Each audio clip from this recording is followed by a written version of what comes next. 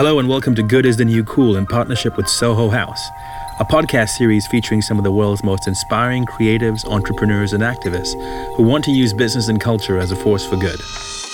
I'm Afdal Aziz. And I'm Bobby Jones. This evening, we'll be joined by Maya Smith, Executive Director of Lady Gaga's Born This Way Foundation, to discuss how elevating youth voices helps us put the power to make real change in the right hands.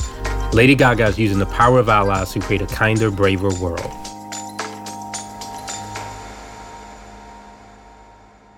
So our guest today is Maya Smith, who's the Executive Director of the Born This Way Foundation. And I'm so looking forward to this conversation because if any artist and foundation epitomized the title of this podcast, Good is the New Cool, it is Lady Gaga and what she's done. She has always figured out a way to use her cool in service of good. And I'm really looking forward to getting into it with Maya and talking about how they do it, how they kind of parlay this cultural capital into social capital as well. And you've known Maya for some time now and worked with her before as well. Maya is awesome. She lives this and she loves this work. You know, we had the opportunity of working with Maya in a variety of ways, but the latest was during the launch of Channel Kindness.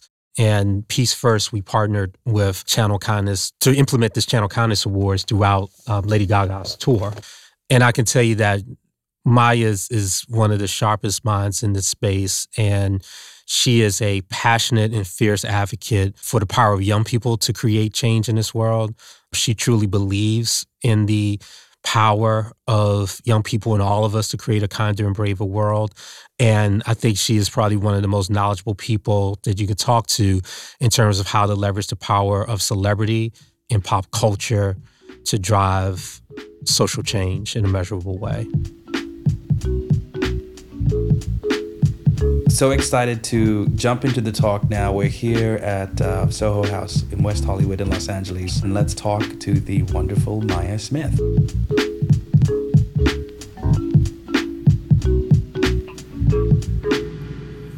All right, so Maya, tell us about yourself. Tell us your story. How did you get to this amazing place right now where you get to travel the world with one of the most famous human beings on the planet, all with the goal of creating a kinder, braver world?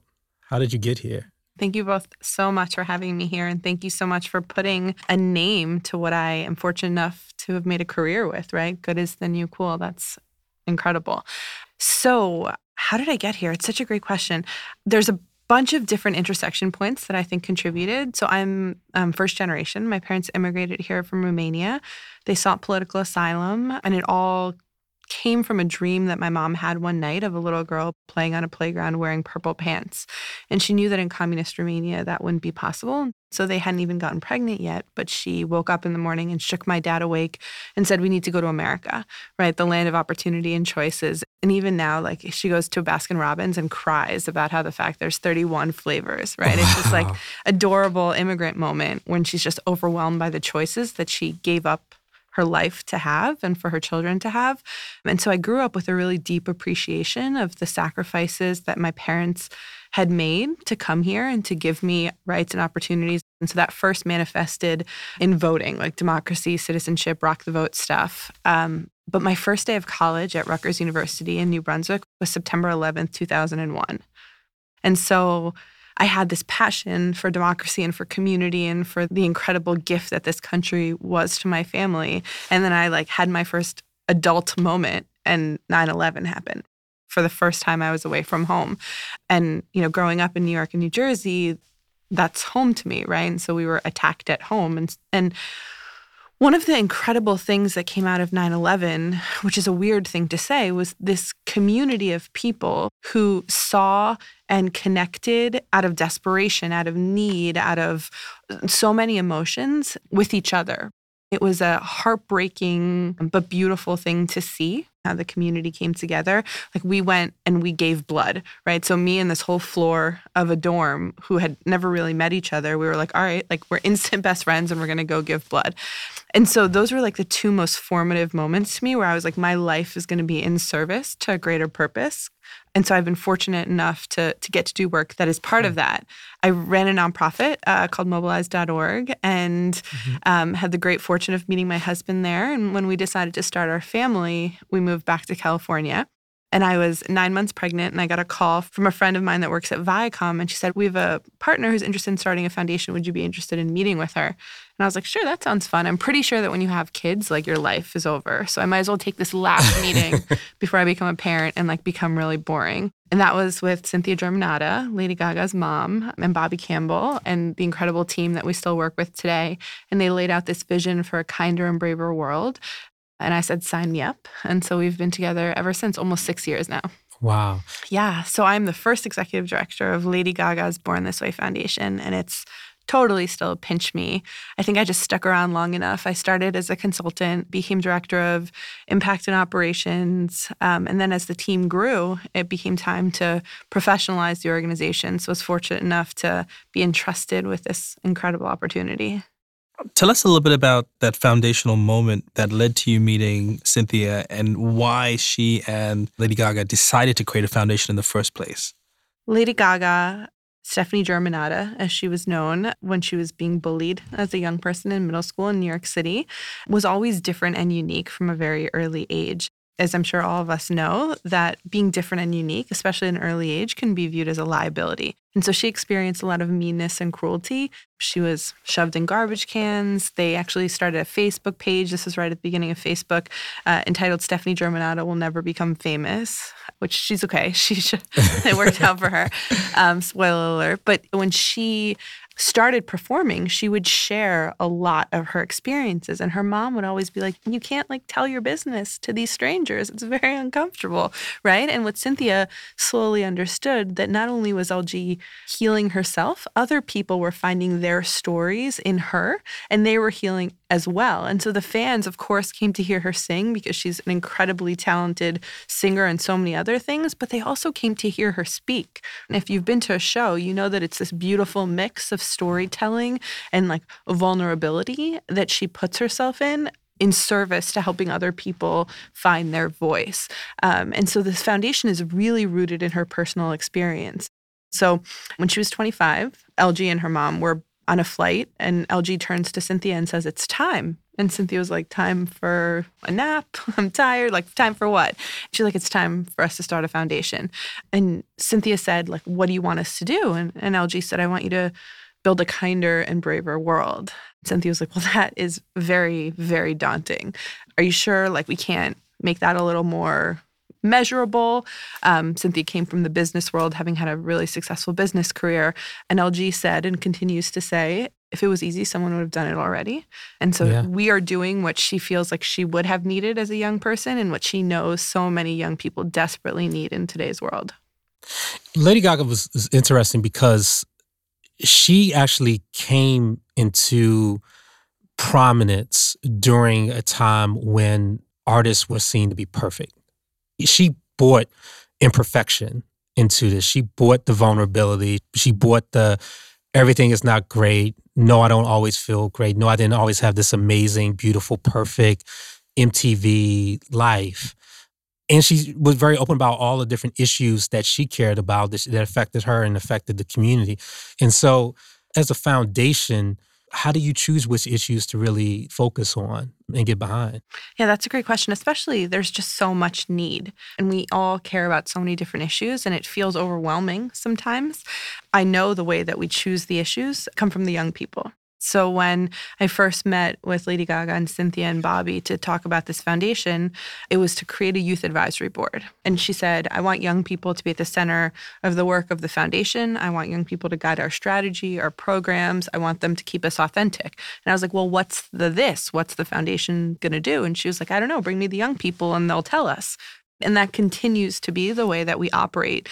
So we do a ton of research, both qualitative and quantitative, to find out what are the issues affecting young people, what do they care most about in their community, and under this banner of building a kinder and braver world, how can we help them not just survive their lives, but really thrive? And our work has, for the past 6 years, boiled down into 3 buckets. The first is kindness, and the transformative power of kindness. Lady Gaga talks often about kindness as an act in service to someone else without the expectation of anything in return, and how healing that is, both to be the recipient of kindness and to be the catalyst of kindness. And we want to stop talking about it at this like mushy, nice to have feeling and talk about it as this necessity, this evidence-backed science that has individual and collective benefits. The second is mental wellness. So today, and for a long time, we've been in a mental health crisis in this country. And Lady Gaga wants to eliminate the stigma around mental health. She said that to us. She was like, the goal is to eliminate the stigma around mental health. And I was like, can we like reduce it? She's like, no, we're going to eliminate it. And we're like, Roger. Because young people need to know where they can go if they need support. Young people need to be at the forefront of destigmatizing conversations around mental health so that we can be just as proactive about our mental health as we are about our physical health. And then the last bucket is positive environments. As you gentlemen know, the definition of community is changing, right? Online, offline, families, non-traditional families, all sorts of different things. And so we want to make sure that in the places where young people are, how can we create safe spaces for them to be their true selves, to be met with kindness, to be supported, to be comfortable? So those are the three areas that the foundation works in. But obviously, Lady Gaga cares about a whole host of issues expanding beyond this. And if she were here, she would tell you herself that this is really her legacy. She wants to be remembered for a lot of the things she's passionate about. But this quest to build a kinder and braver world is the thread, I think, that connects it all. And it's interesting, today it's kind of weird if you're an artist and you don't have a social voice, right? That's almost the exception, not the rule. And what's so fascinating is that at the point that Gaga started doing this, yes, a lot of celebrities would have foundations and they would do charity work and PSAs and things like that. But nobody approached it with just the sheer determination and ferocity that she did, right? And I think in a way she may have already almost inspired this current generation of artists by showing how you can be a great artist and a great social activist at the same time. Absolutely. Absolutely. And it's a wonderful thing to see. And I think I have no musical ability whatsoever, but I would imagine that she is a better artist because of her commitment to the world. They don't just coexist. They actually build on top of one another. But I think the world that we live in requires something more of us, right? You can't exist today and not see systemic injustices and unmet needs, and to have the type of access to opportunity, to connections, to partnerships, and not use that to help address some of the challenges that you see in the world, I think would be irresponsible. Then that's just my opinion. And so I'm glad to see so many people taking that seriously. But, this idea of good is the new cool, it's not like cool only for celebrities, right? We all have the responsibility to improve the world around us. Wherever you are, you have an opportunity and a responsibility to give back. Awesome. Yeah. So I want to talk a little bit about young people, which I know is a passion of yours, mine, of all of us, after all as well.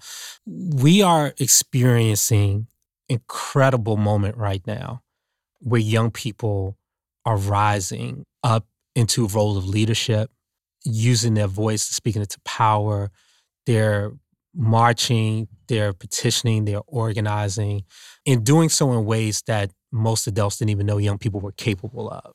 We've had the opportunity to collaborate in some really interesting ways around the work that you're doing in Born This Way and the work that we do at Peace First. And I think the thing that we both share is this recognizing the power in young people, but the importance of changing the narrative of who young people are and what they're capable of.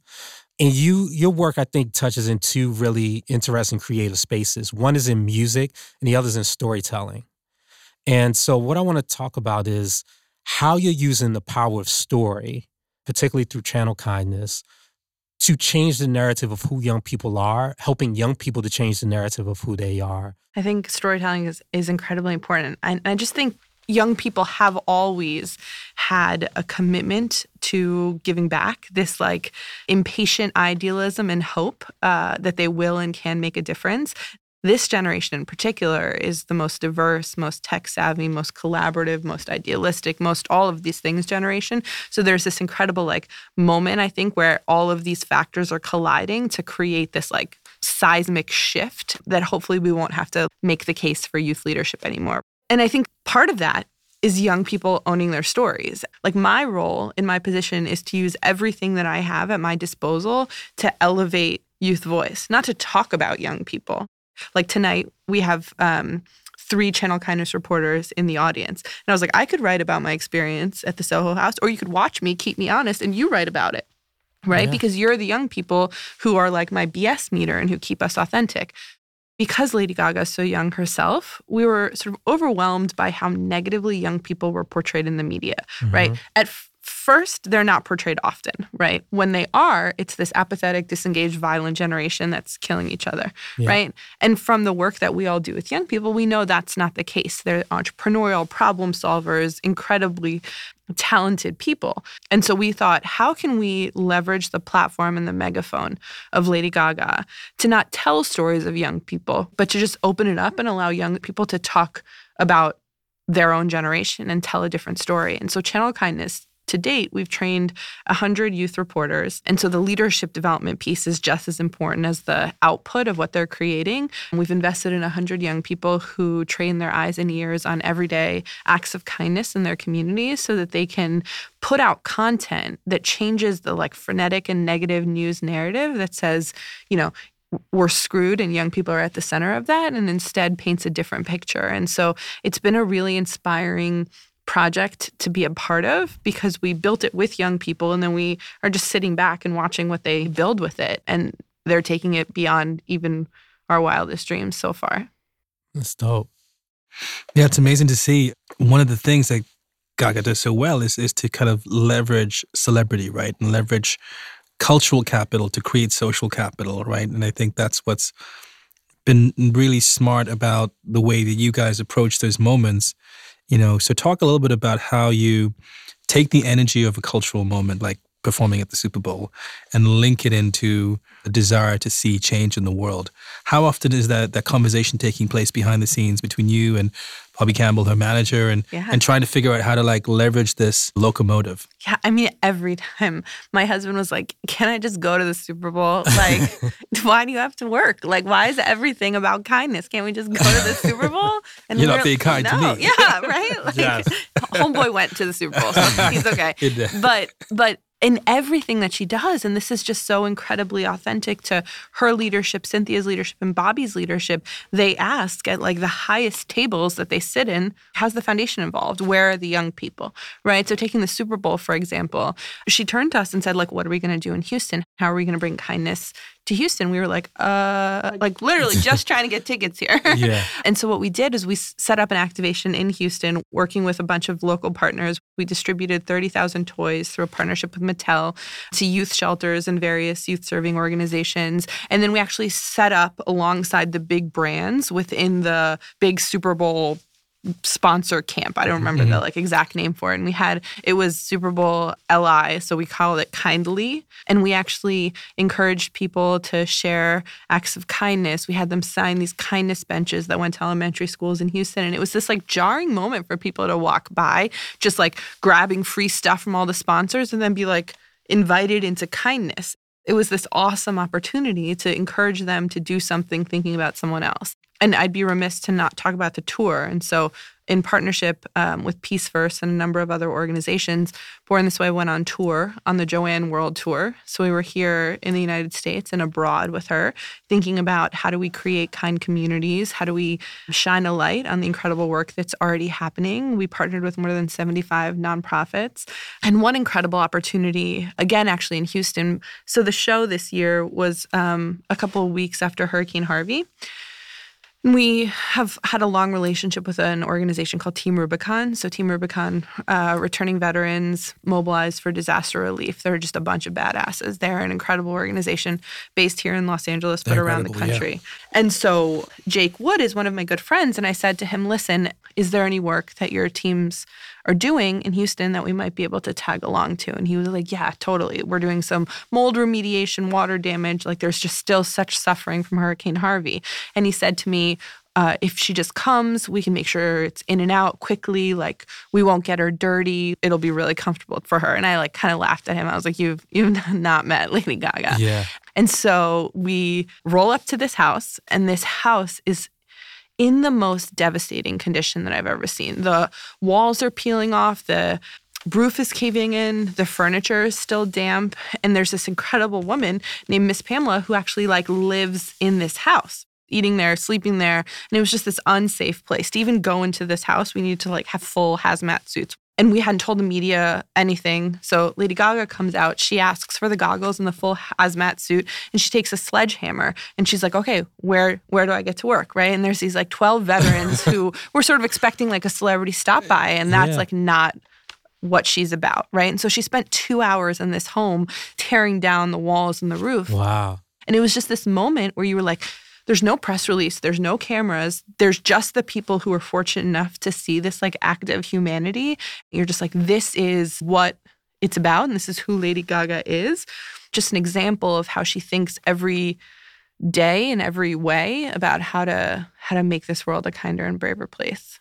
And there's a part of what's happening right now in which social consciousness is in vogue, right? And it's the thing that celebrities and brands are trying to find their space in. And a lot of them don't have that real deep, authentic connection to these issues and to these moments like what you just shared. But yet in a lot of ways they want to be in this space.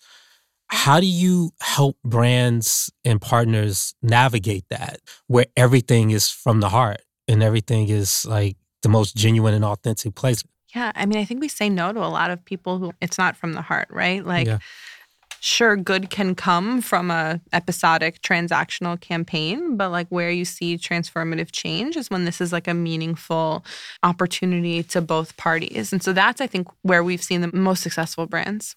I was lucky to be on the other side of a brand partnership when I was at Absolut Vodka, and we did the amazing tour with Gaga. And I don't know if you know this, but we created a bar. Oh, yeah. The Absolut Art Pop Bar, which came from Gaga's team. I was there. And you were there. And like, the only way you could get into the bar, which is right by her B stage, I think just below her grand piano, was you had to do acts of kindness. You couldn't buy your way into it. In every city, every tour date, Absolut would partner with the tour and say, here are people who are doing acts of kindness. And kind of that's the way you got into it. I'll never forget the day that she posted the first piece of content about it. And I was sitting at my desk. It was like, 10 o'clock on a Monday morning. And you see this post go live. And in the time that I hit refresh, there were 100,000 likes and comments. Yeah. And that blew my mind. Yeah. Because when you're at a brand, you're trying to get involved in the conversation and have an engaging kind of, interaction with consumers. And most times that just doesn't happen. And then if you can be aligned with somebody who has the same values as you and has, the juggernaut of social media that she is, I don't know what it was, 70 million Facebook fans, Crazy. Last count. Yeah. That is the value of creating those three-way partnerships between a brand, a nonprofit, an artist, and finding common purpose is really the starting point, I think, to do it really well. So I can attest to it as being, one of the most successful things that we ever did. That's awesome to hear. And thank you for your support. And I think like we have to say no to a lot of things. Like you see some celebrities who like ocean conservation and education and this and the next. And you're like, okay, like what's the strategy here, right? Are you just tweeting everything that you're being asked to tweet about all these different causes? And that's one approach to it, right? But we're really focused on the people that are going to help us have the most like catalytic and transformative change. That's how you're going to get her. There's been these amazing examples of impact and, the stories that you tell, I think really kind of exemplify why you do this work, right? When does this work hard? It's heartwarming, it's fulfilling, but it's hard work. Yeah. Oh, this work has to break your heart every day. And you have to believe something about the world to go back and do it again.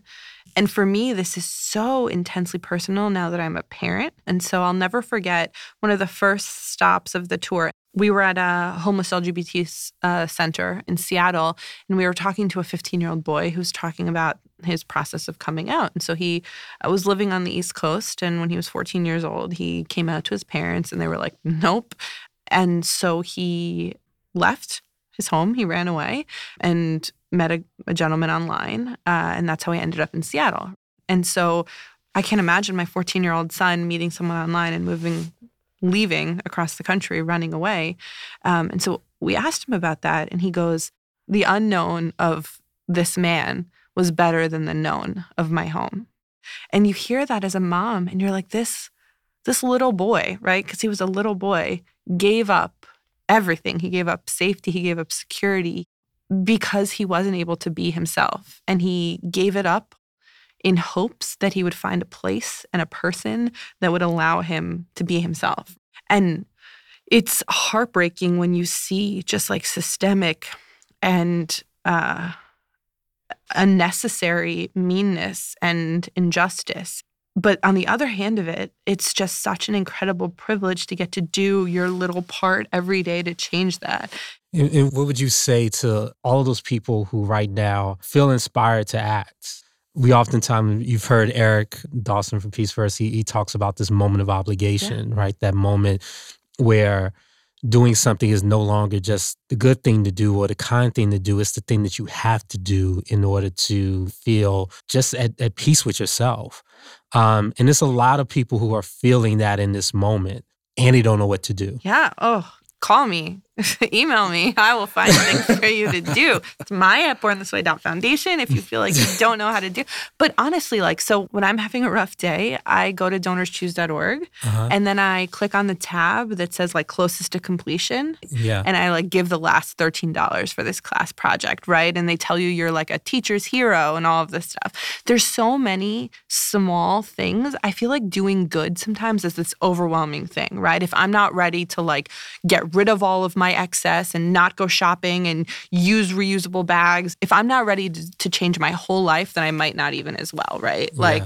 I am no means the poster child for living a good life. But the point is, in little and big ways, you can make a difference right now. You can go on volunteermatch.org. You can go to Donors Choose. You can find a local nonprofit. I actually, after September 11th, I Googled youth activism on September 11th, 2001, because I was I got to do something, and Rock the Vote came up. And that's how I got in this work, right? I Googled youth activism because I felt like I had to do something. I had that moment of obligation, and now I have a career. So the most important thing I can tell you to do is act on it in some way. Just say it to someone. Say to your roommate and just be hey, we should do something. We should pick up trash. We should whatever. Act on it and then keep acting on it.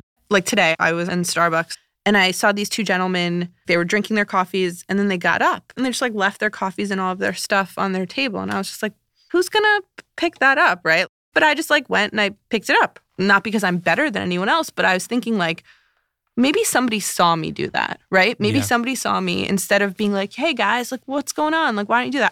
I'm going to handle this for you, right? Because when you see an unmet need in your world, you meet it, right? And so we need to think to ourselves, what's the unmet need that I'm uniquely positioned to meet? And how can I start acting towards that? And that could be at the smallest level on a world-changing level. So, Maya, you've been on this amazing journey. What would you say is the biggest thing you've learned that you would want to share with those who are on this journey with you and those that are trying to figure out their own path to creating a kinder, braver world in their own way? Yeah, I think there's a couple things, and I'll tell a quick story to sum it up about what I think I've learned most clearly. I think first, when I first became an organizer, I thought I was part of this chosen elite few, right? This profession of organizing. And what I've realized through understanding the transformative power of kindness and of building community and of gratitude lies the incredible power that each one of us have to be organizers, to be community builders, right? It's the power of the individual to make a difference in someone's life is the biggest thing. And this story I tell every time I talk. So I live in the Bay Area of San Francisco, and if you want to commit suicide in the Bay Area, you go to the Golden Gate Bridge. And it happens often, and they're trying to figure out ways to curb the jumpers. And I had the pleasure of hearing one of the men who survived a jump off the Golden Gate Bridge speak. And he talks about what he was thinking the day that he decided to jump off the bridge. He woke up in San Francisco. He had made plans to commit suicide. And so he decides he's going to jump off the Golden Gate Bridge that day. In order to get to the Golden Gate Bridge, he has to take 3 different buses. And so he gets on the first bus, and it's like a rare, beautiful day in San Francisco. And he is on this first bus, and he has this like nagging feeling that like, I don't want to live anymore, but I'm not sure that I want to die. And so he looks at this like packed commuter bus, and he says, if any of these people ask me how I am, I won't do it. So he's just like low key, like looking around, not really making eye contact, but just like opening him up to the possibility of someone asking him how he is.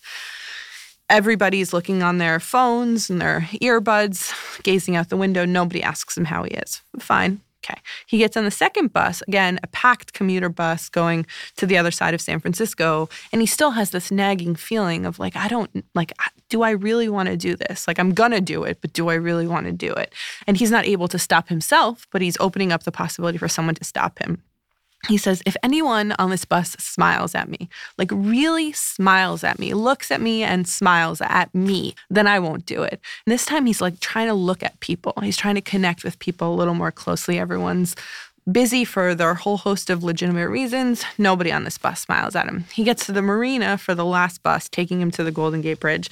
And he says, if anyone on this bus even looks at me, like really truly looks at me and recognizes my humanity, then I won't do it. And at this point, he's sobbing. He's like desperately looking at people, trying to connect. And everyone's like moving away or trying to pretend they don't see him. And nobody connects with him in a way where he feels like he's really been seen. So he gets to the bridge, walks halfway through the span and feels a tap on his shoulder. And he's like, this is my guardian angel. She's come to save my life. And a woman in these big sunglasses turns to this man who is sobbing on the side of the Golden Gate Bridge and asks him to take a picture of her. And so she hands him her phone, gets up against the side, poses. He takes a picture of her, hands her back her phone, and in front of her jumps off the bridge. Whoa. What? Right? Whoa. And so he survived, obviously, because he's telling us the story. But the thing that I always keep with me in this occasionally overwhelming world of work and of need and of like urgency is that we've all been that person who, for like really legitimate reasons, is too busy, right? I'm writing that memo, I have this meeting, I'm traveling, I like don't have time to focus on anything else but me. But we've also all, in one way or another, been that person who so desperately needed someone else to like see us and touch us and feel us, right? And like recognize our humanity. So I'm the one who on the BART train is like, hello. Yeah. And each of us, regardless of what you do for a living, how much money you have, we can be those people who help see humanity in each other.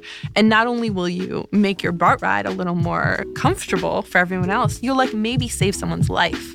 And so doing good is just that simple.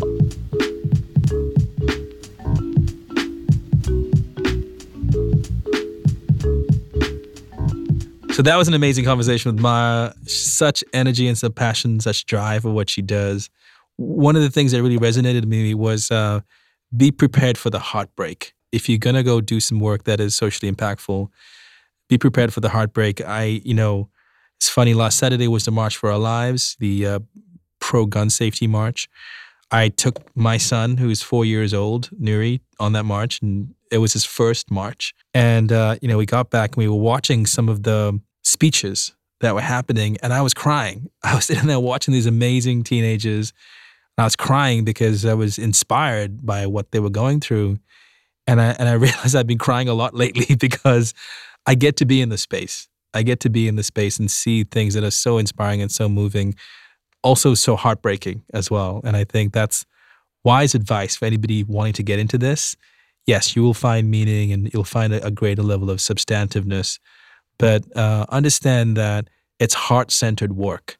So when you get into it, you have to be prepared to be vulnerable and open to it. Absolutely, I agree. Another thing that Maya said that really resonated was the story about being in Starbucks and seeing someone just leave trash on the table and her looking around and saying, who's going to pick that up? Like, who's going to clean that up? And just doing it. And what I took away from that is how important it is to just do the thing in front of you. So often we talk about how to solve problems through the lens of like legislation and through, these big impactful campaigns and all these other things. And, I think so often, we get paralyzed by trying to figure out what are the actions or things that we can create that's going to create this impactful change. And, that story really reminded me that it's about the simple things that are right in front of you that if you just do on a daily basis, that contribute to the change that we want to see, often in ways that are just as important as some of the most grandiose things that we see on a broader political and cultural level. Sometimes as creators, we just got to do and create the thing in front of us that's going to contribute to the world we want to see.